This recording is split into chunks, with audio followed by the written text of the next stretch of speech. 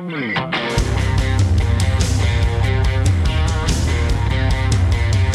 to ContenderCast, a global leadership and consumer industries entrepreneurship podcast centered on shining a light on bright ideas. And now, here's your host, Justin Hahnemann. Thanks for listening, thanks for tuning in, thanks for downloading, thanks for subscribing and following. It's Justin Hahnemann, the ContenderCast, shining a light on bright ideas. Today, we're in the food space. You're going to hear all about Junkless. Yeah, like Junkless Foods. I think what a cool name. I can't even wait for you to meet my guest today. Ernie Peng is on. He's the founder and CEO. Ernie, so great to have you on the podcast. Thank you, Justin. Glad to be here. I'm glad you're here too, man. I appreciate it. When I saw the info a couple weeks ago about your company, I'm like, I got to look at it and figure out what is Junkless. This sounds amazing. What a cool name. And we're going to talk about that in just a few moments. But for those that don't know you, Ernie, how about share a little bit about your background and your work in this industry? Sure. I've actually had a pretty traditional background. I was a marketing guy pretty much all my career.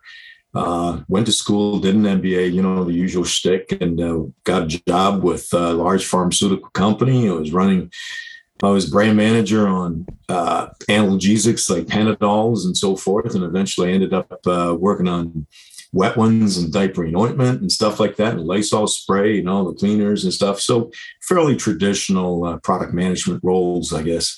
And then I ended up in innovation, which I really, really liked. That was pretty cool. And actually, I started out in Canada. Oh, wow. Is where I was very working. Good. And then eventually I got transferred to, the company no longer exists. Kind of imploded, I guess. It's called Sterling Drug. Nice. It's amazing how you get a couple of $1 billion all of a sudden overnight. It's just That's gone. crazy. Yeah, it is. Welcome to the world of mergers and acquisitions. Right. But anyways, I moved on to innovation role and eventually ended up in their New York office. And it was, like I said, fairly traditional. I ended up at Kellogg for about 12 and a half years and spent pretty much all my time in marketing and innovation.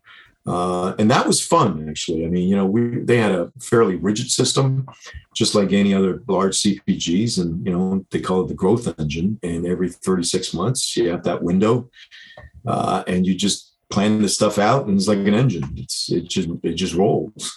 But after a while, you can kind of get tired of that. And, quite honestly, I drank the Kool-Aid too, when you're in a big company doing your little part, if you will. And there was a bit of an epiphany, I guess. One day, I'm in the food industry and you think that you know everything. I was with my kid who was back then, he was like 12 years old.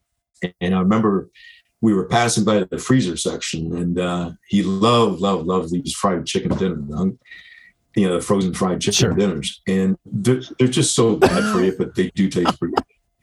And he asked me a question that for the life of me, I couldn't answer. I mean, he looked at it, and as a curious kid, right, he was looking at the side of the package, and he goes, "Dad, what is this stuff?" I'm looking at it, and I go, "What are you talking about?" And it was the ingredient statement, and it was so long, it covered literally the whole entire side of the panel. And I'm reading it, and I'm going, you know what? I don't know what they are. Right. So, the next day, I actually spoke to one of my colleagues when I went back to work, and I was, "Hey, weird. My kid asked me this question I couldn't answer. And what do you think of this?" So I told him the story and he started laughing. This guy was a food scientist. He goes, "Well, the ingredients that are in there does three things. Number one, they're cheap. And so you can make a good profit margin. Number two, they're addictive tasting. And three, they're very shelf stable. Sure. They're friendly. And there's a lot of efficiencies. There's a reason why they are the way they are. But I guess, in the last 30, 40, 50 years, if you will, convenience foods have really dominated the lifestyle of Americans. And all of a sudden now everybody's questioning what they're eating. So that was kind of the aha moment. And I knew that there was an opportunity in some of the categories that I worked on, within breakfast and wholesome snacks. And I think that a lot of products could be revitalized by cleaning them up. I call it renovation, just making them better. So I went on this path to figure out, how the heck can we offer something that is really still about pleasurable eating. but enjoying the foods that are actually better for them because they're simply junkless, if you will. I think the market, and I saw that when I was at Kellogg and other places, they were coming up with so many innovation that, quite frankly, it gets to a point where it is just complicated. I mean, you look at the bar space, right? The snack bars, there's keto friendly, there's gluten free, there's dairy free, there's that are excessively high in protein. I mean, it's just so many of them. And it gets to a point where a regular mom or dad just shopping for the family, you really get confused. Somehow they claim the fam's got no sugar, and yet they use a lot of sugar alcohols. I think for an adult, that's okay. But for mom and dad, do you want to feed that to your kids? Right. I just think that, there's a more simpler way of offering something that's more wholesome, and therefore junkless. I love it, man. And so great that you put the pieces together for us there. And now we know where the name came from. So it's one thing to have an idea for a brand, another to go launch it and to build product and whatnot. Where did you start? Well, I'd love to say that junkless is actually all planned out, nice and neat, and everything worked out. It didn't happen like that at all. We kind of fell into it. When we first started it out, the whole concept was about simplicity, wholesomeness, and few ingredients. But I think it was a couple of steps removed from the regular consumer's mind. When they see the whole idea about simplicity and packaged foods, I don't think they got it. I mean, we actually came out with a name that was very different than junkless in the beginning. It was called Simply A, and it's about simplicity and 8 ingredients or less. And it was funny because we did a lot of these women's expos where you sample the food and try and get people to try it. And through a course of a weekend, you may get anywhere from like 15,000 to 40,000 people coming through. And after talking to several thousand people, you kind of get an idea of whether it's working or not. And I remember we had this big banner that says simplicity and wholesome, all that. And this lady looked up at it, and she's looking at me, going, "So tell me, what's so great about that?" Nice. And I was like floored. I only spent like a couple of years thinking about this, and she doesn't get it. Right. So I looked at my teammates, and I said, "Hey, we got a problem because it's not connecting." And we went back, and I came out and I started explaining to all the people that I said, well, it does not have this, doesn't have that. We don't have hydrogenated oils. We don't use artificial flavors. You don't, after a while, that spiel, it gets kind of monotonous. And this one lady looked at me and said, "Oh, you mean it doesn't have any of that blank right. stuff in it?" And I can't say that here, but anyways, you know what I'm getting. And I said, and a little light bulb just kind of lit off on top of my head. I said, you know what? It's about no junk. So that was it. And we, originally we wanted to look at junk free and other sort of manifestation, I guess, from that idea of no junk. Sure. Wow. But we landed at junkless, so it seems to be I love working. it. What was the first step in terms of creating actual product? Oh, well, I went to one of my buddies that I used to work with, and he was a food scientist and great guy, very knowledgeable. I still remember we were trying to put together a bar way back, this is probably like 20 somewhat years ago at Kellogg, and I think we were ahead of the times. But anyways, he was very helpful, and he says, "Look, it's not that difficult to put something together that without all that junk in it. You just have to make sure the food is stable and the ingredients are compatible, and it sits for a good amount of time without putting any preservatives in it." And we came out with the first line of product, but like everything else, right? We started testing it in the store, and lo and behold. One day we're reviewing the food and the whole entire bar fell apart like granola. Right. It dried out. What the heck was that? It's obviously there was a problem. So we went back to the drawing board, and it took a while before we figured it out.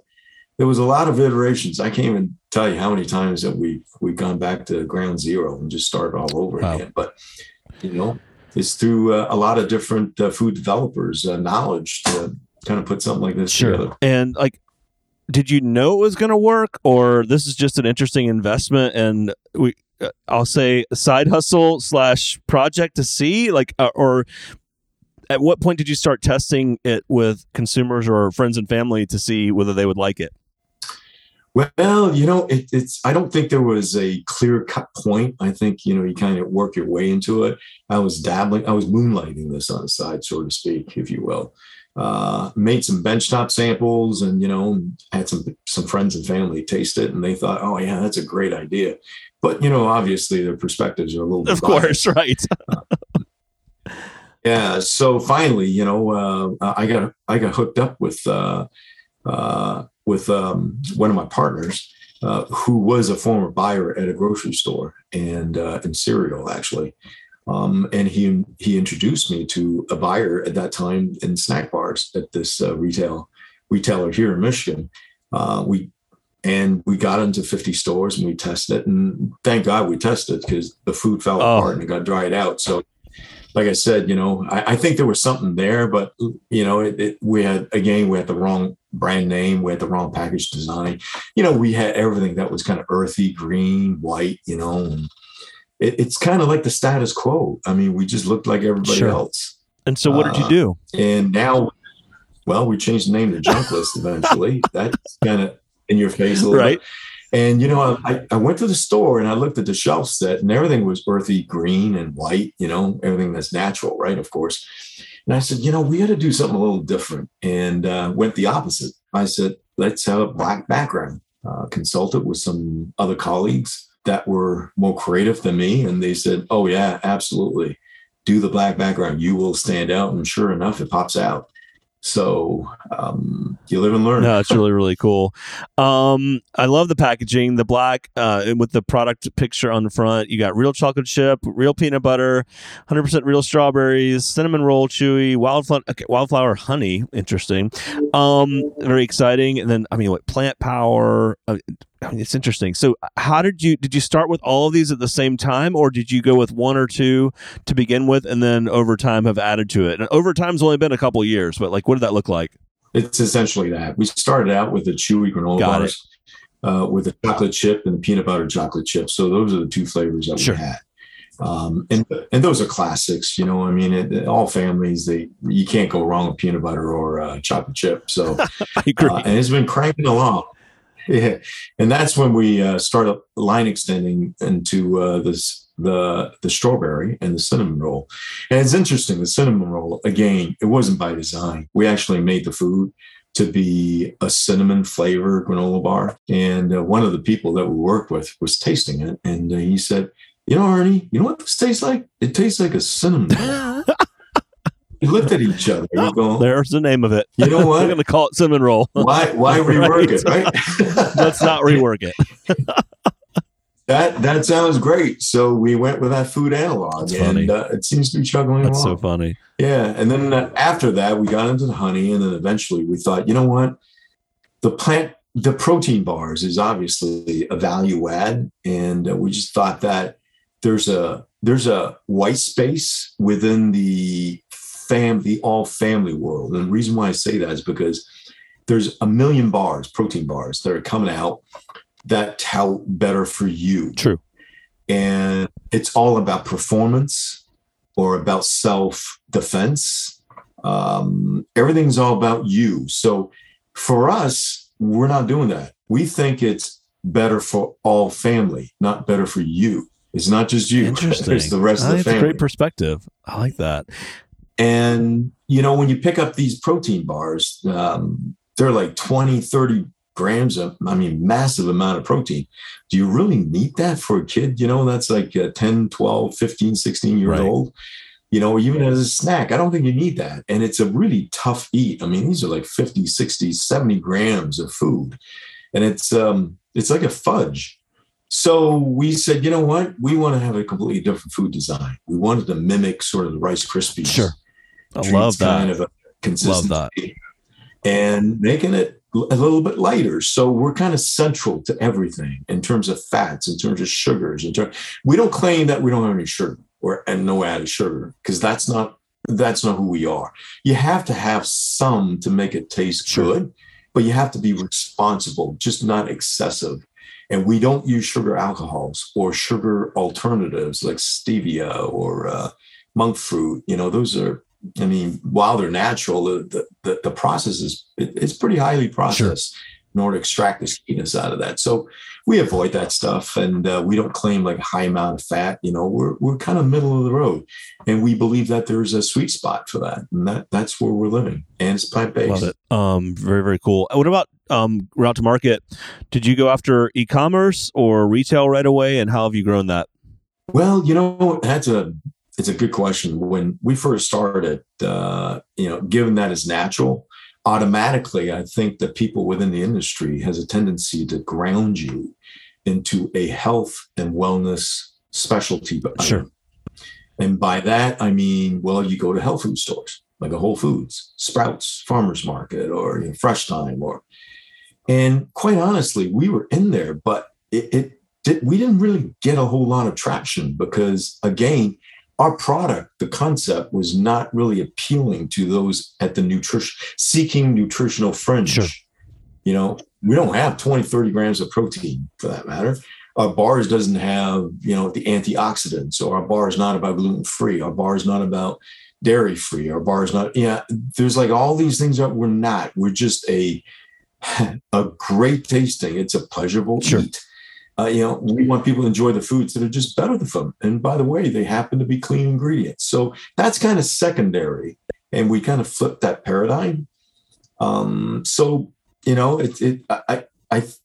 think we do have a spot. There's a spot for that in the market. Yeah, no doubt. Who's your target consumer? Did you know that at the beginning, or are you going after it from a product perspective? How did you think about that? Well, our primary target is basically the younger moms and dads with kids in the family.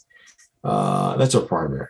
But secondarily, the individual adult, they like to supplement their diet if they go to the gym. They may be an athlete, but they still need a snack, a good snack that's not necessarily, a functional nutrition bar. Sure. That gets them everything that they're looking for. We're basically a good supplement. Got it. Makes sense. So, in terms of a target, you kind of work your way into it. Like I said, like anything else, right? You have a plan, but then it evolves as you learn. Sure. Yeah, that makes sense. And that's great. So I always love to ask our guests some of their biggest lessons learned. I know you've spoken about a lot about this in terms of things that common mistakes others might make as an entrepreneur, or things to avoid. What would you share with our audience? 2 or 3 things that, as you've gotten this product off the ground in market, growing, great packaging, for others that might be in the space, like what would be your advice?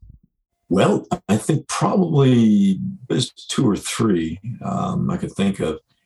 Probably number one, the biggest one, and it's hard for me to, it's funny that I'm saying that now, as a marketing guy, but you really have to make sure you understand the dollars and cents. So unpack that for us. Well, you have to be profitable. Margins. If you're looking for money, the number one metric that they look at, they get the, sales and all that stuff. You need the growth, but the margin is a key metric for everybody. Sure. So that is something that, and not only that, if you want a longer runway, you got to make sure that you mind your dollars and cents. You have to have the cash, conserve the cash. It's funny, as we talk to people within the finance industry, they laugh and they say, hey, what you don't want is to raise, $8 million and to generate a $2 million business. That doesn't make much sense. But I think a lot of people get excited once they get the money and they go out and spend it. So mind the dollars and cents, I would say that's probably the first thing. The unit economics got to work. The second thing is details. Execution is everything. You make a promise, lay out the plan. You got to figure out everything you can, your ability to deliver that. So I think the execution is a really crucial piece of it. And then probably third and lastly, you got to have your product, not just how you like it, but how you think your target consumer is going to like it. And then that implies you've got to have something that's very relevant to them, that stands out. And you can't kind of depend on advertising or social media to get the message across. That message has to be loud and clear right at the shelf. They got to see it without any advertising or promotion.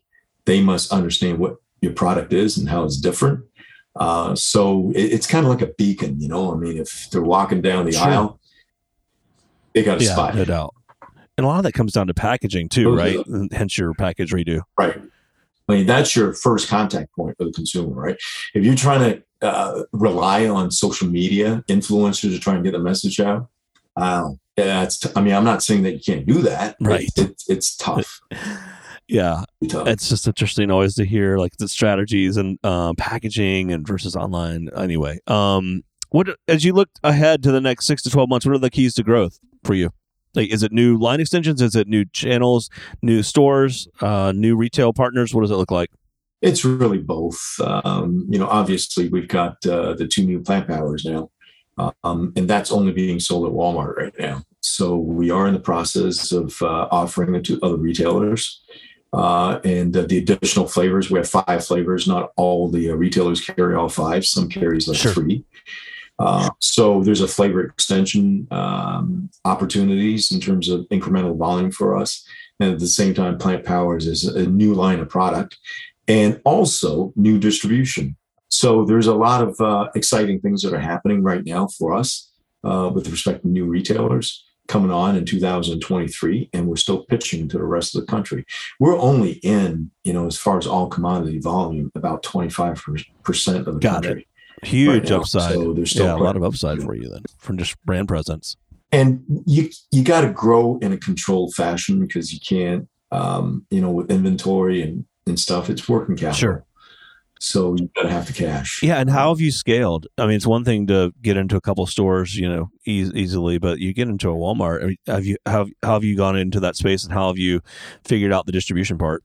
We got lucky. We had a buyer that believed in what we were doing. That was number one. And number two, it was a challenge. I mean, I'm not going to say that it was easy. It was definitely very, very hard. I mean, there's like 6 of us working on this. And if you can imagine, all of a sudden Walmart comes in, the orders, I mean, it's like clockwork. Every week, you get 42 POs, right, and it's got to ship out. You got to deliver. You got to have the inventory, and the lead times to make this stuff is relatively long.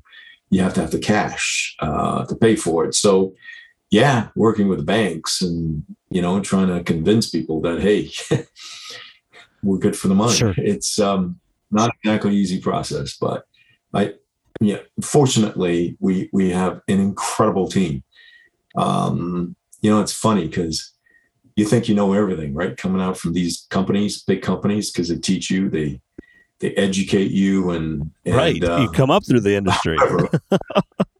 Yeah, and you really think you know it all, but boy, are you ever in for a stark reality? The little that you know as an entrepreneur is amazing. But fortunately, like I said, we've got a handful of partners.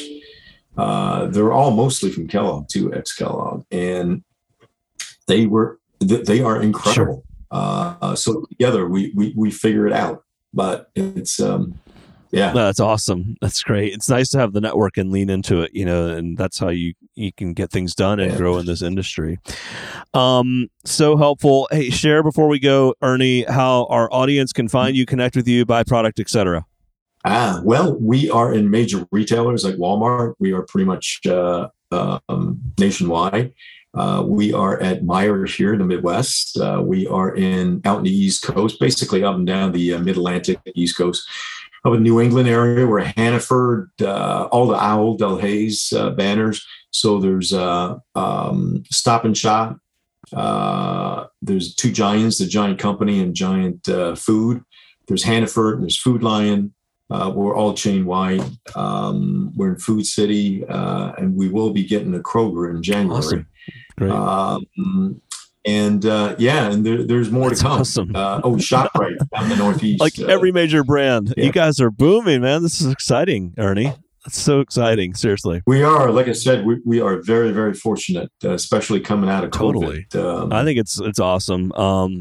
Excited for you and your brand and where it's going. Early days, even though you're in all these locations, I mean, gosh, it's be fun to watch. You got to come back on down the road, share more stories with us. Ernie Peng, founder and CEO of Junkless, man. So great to have you with us. Thank you. The ContenderCast is sponsored by Henderson Shapiro Peck and powered by Contender Brands.